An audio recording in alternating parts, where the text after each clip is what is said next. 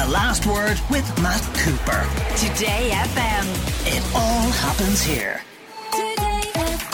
We're going to discuss used car prices first, because if new cars are expensive, it seems that used cars are almost as expensive now. We've two guests with us. I'm going to start with the author of the latest report on car prices, Dr Tom Gillespie, who's an environmental economist at TCD and the University of Galway.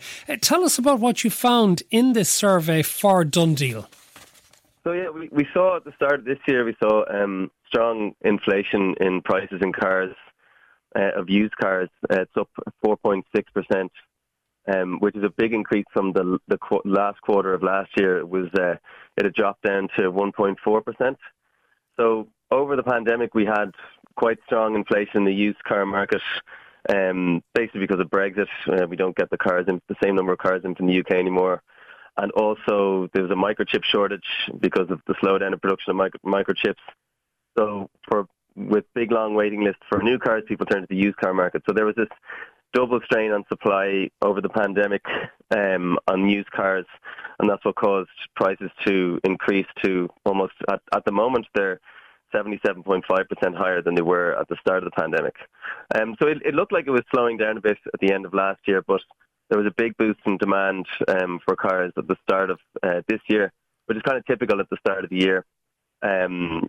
So demand was up 32% in this quarter based on ad views in Dundee. So that's why we saw this kind of strong price growth of 4.6%. I think Geraldine Herbert, motoring editor of the Sunday Independent, what will really strike people, though, has been 3/4 more expensive than they were before the pandemic in March 2020. So does that mean, can you get, Geraldine, value at present in a second-hand car? Well, I suppose, Matt, you're in a strong position if you're selling a second-hand car, because then at least you're benefiting from the rising prices. Where we're really seeing buyers being squeezed is at the bottom end of the market, people trying to get in who don't have a car, maybe buying their first car. There's very little to be bought. I mean, there was a time when 2,000-3,000 might buy you something half decent. That's not the case anymore. But I suppose what you have to look at, if you go back to the pandemic, the car prices, our car sales went up this year in comparison to last year. But if you take 2019, January to December, as the last sort of regular car sales year, the car sales are down 10%, and as Tom said, the imports from the UK, which was predominantly where they were coming from, are down 53%. So there's a big shortfall there. Also, new car prices have gone up. There's been 2 VRT increases since the pandemic. So when new car prices go up, second-hand prices go up as well. So this is not that unexpected. Okay, Tom Gillespie, go back to the Brexit effect, because is this dealers not bringing in cars anymore, or is it Irish people not taking the ferry over and bringing back a car on the ferry like they used to? I think it's both. Primarily the dealers, though. Like if we were to look at, say, 2018, 2019, the share of used cars being imported into Ireland from the UK was at 93.6%, and now it's down to 32.7%. And imports are down about 50% going back to 2019. So it's really the flow of used cars that were coming in from the UK is really kind of fallen off a cliff, really. And that really, as Geraldine says, it really affects the lower end of the market, because we had all the Celtic Tiger year cars, the 2004, 2005, 2006, 2007. They're kind of becoming obsolete now. They're kind of reaching the end of life. And there was a glut of those over the past few years, and they were the kind of the cheaper end of the market, so there's lots of those going around. But then as they start to go off the road now, as they become scrapped, we don't really have the same number of 2010s, 11s, 12s, right? And we can't get them as easily now in from the UK. So there's a big shortage in that end of the market, and this is where the restrictions from the UK is a big problem, because we can look further afield to Japan and other countries, but that's kind of more from the mid-range, upper end of the market, but for the lower end, it's a big problem. And Geraldine, you mentioned about the entry point for maybe a lot of younger people, first car being a lot more expensive than it used to be.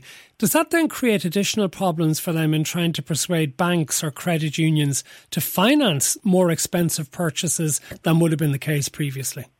Yeah, I would imagine so. I mean, you know, with the cost of living crisis as well, I mean, the last thing people want to be doing is spending extra money that they don't have to. So this is all creating problems. Just to give you an example from the Dundee report, Matt, they had an Audi A4 2007. Now, it was priced in March 2022 as $2,889. So the expected value this March should have been 2,361. So it was expected to reduce by about €500. Instead, it actually went up, and it now costs more than 3,000. So, I mean, for a car to go up that much in a year is crazy. So that'll show you where that end of the market is really being squeezed. And then if you were to get that car, a 2007 car, I mean, how much money would you probably have to spend in getting it ready for an NCT every year?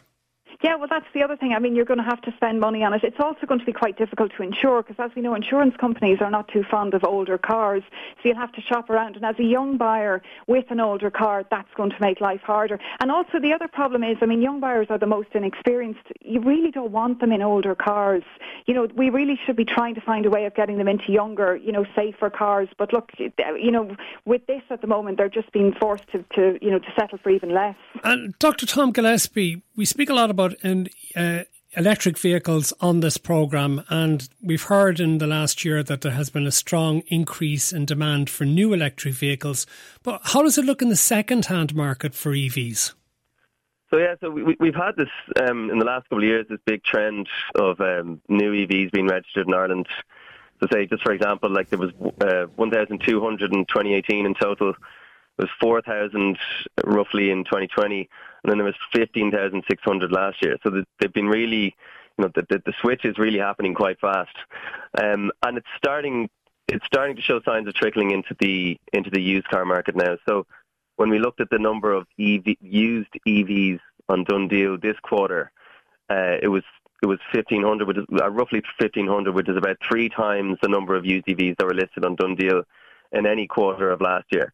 So we're starting to see this kind of bump in supply, you know, of new EVs trickle into the used car market. And it was actually, when you look at the inflation rates from the Dundee data, it was actually the one cohort where the price had actually stabilised. So actually, in the last quarter, used EV prices had actually decreased by 0.7%. So a very small nominal, you know, kind of stabilisation, whereas every other, you know, cohort had seemed to have risen in the last quarter. Well, just to finish with you, Geraldine Herbert, is it still the right time to buy a second-hand EV? As the technology improves and the range for cars gets better, would people be better off going new, even though it's a lot more expensive, rather than buying a second-hand EV? No, I mean, it depends on your budget. Obviously, if you can buy new, you're going to get more choice and you're going to get a better range. There's no doubt about that. But don't be put off by buying a second-hand EV. You can have the battery checked. I think that's one of the big concerns about people. They're not going to just depreciate, and they're holding their value very, very strongly at the moment. So no, if your budget doesn't stretch to a new one, certainly do not be put off about buying a second-hand one. Geraldine Herbert, motoring editor for the Sunday Independent, and Dr. Tom Gillespie, environmental economist at TCD and University of Galway. Thank you very much. The Last Word with Matt Cooper. Today FM. It all happens here.